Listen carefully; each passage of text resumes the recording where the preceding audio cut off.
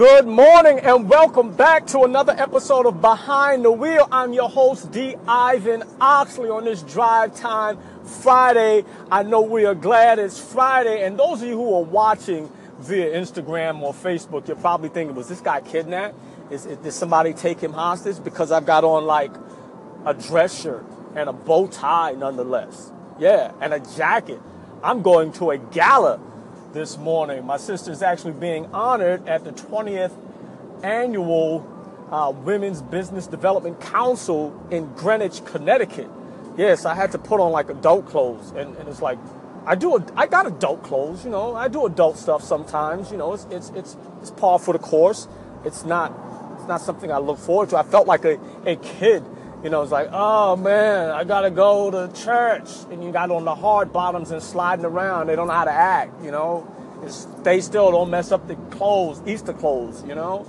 But yeah, I'm getting adjusted to it, you know. I'm feeling pretty good. Got up early. I was supposed to do a run, and I realized, yeah, I got to get dressed. Like, do I have like a collared shirt? Did I donate them all? You know, where's the one that I was looking for? I couldn't find it, but in any event, I got some things done before I was able to, before I started heading out to Greenwich today, and I'm looking forward to, you know, relaunching the podcast, the Behind the Wheel morning show.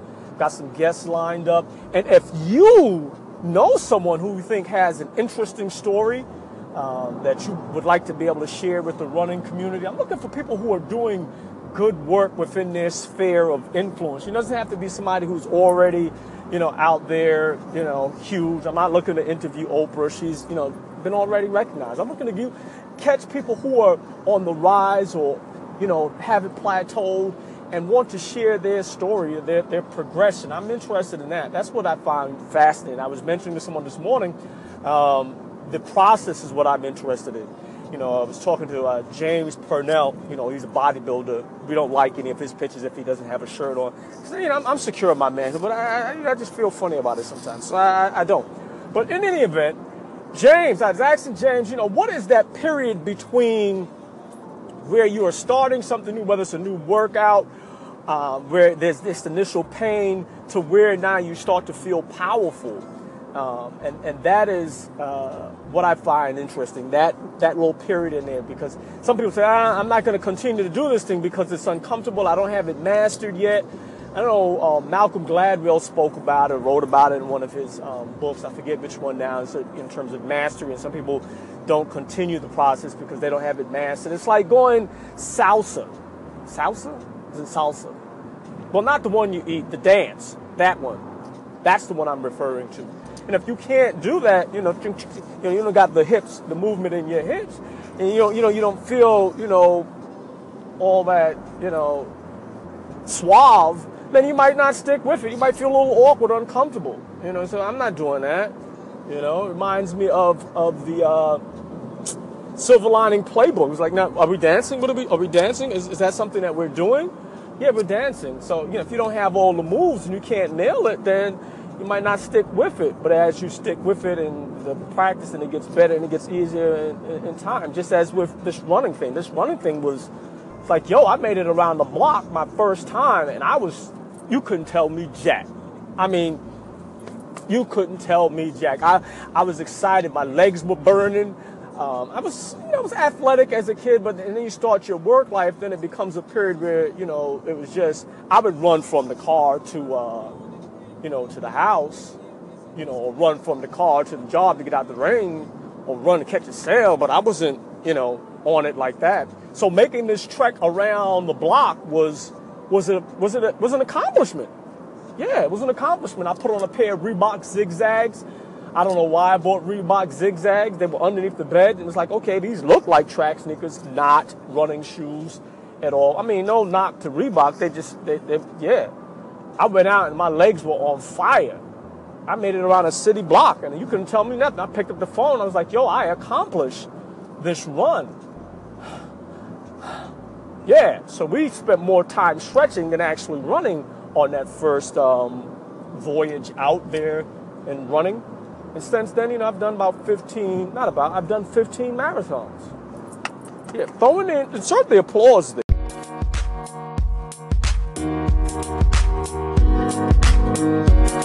Good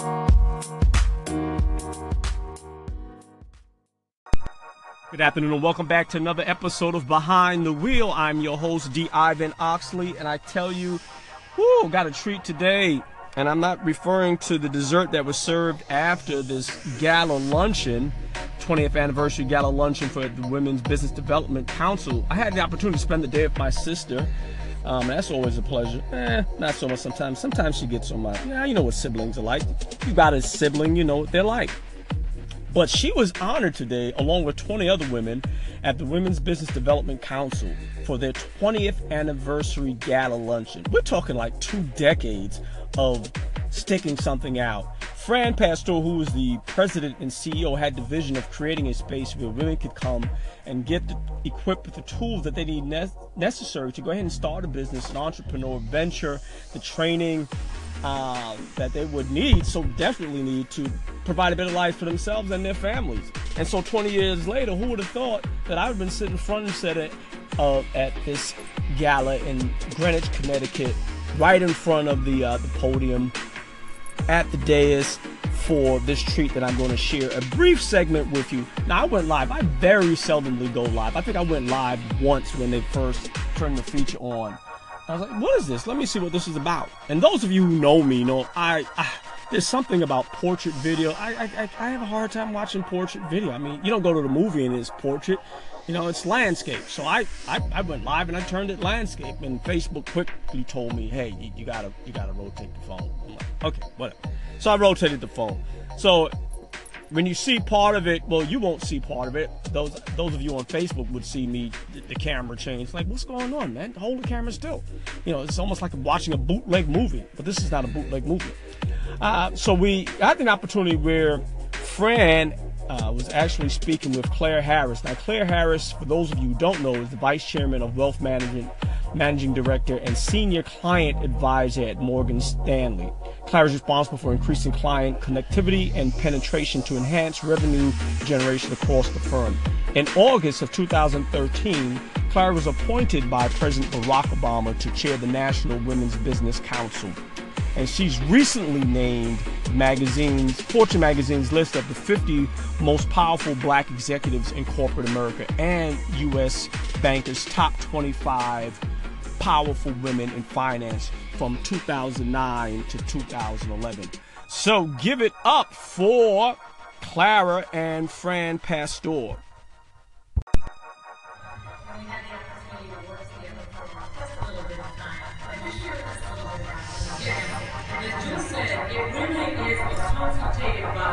To the White House to investigate and also to Congress on issues as they relate to women entrepreneurs. So as many of you know, the National Women's Business Council was born in 1988 under H.R. 5050, which was also the same legislation that made it legal for women to be able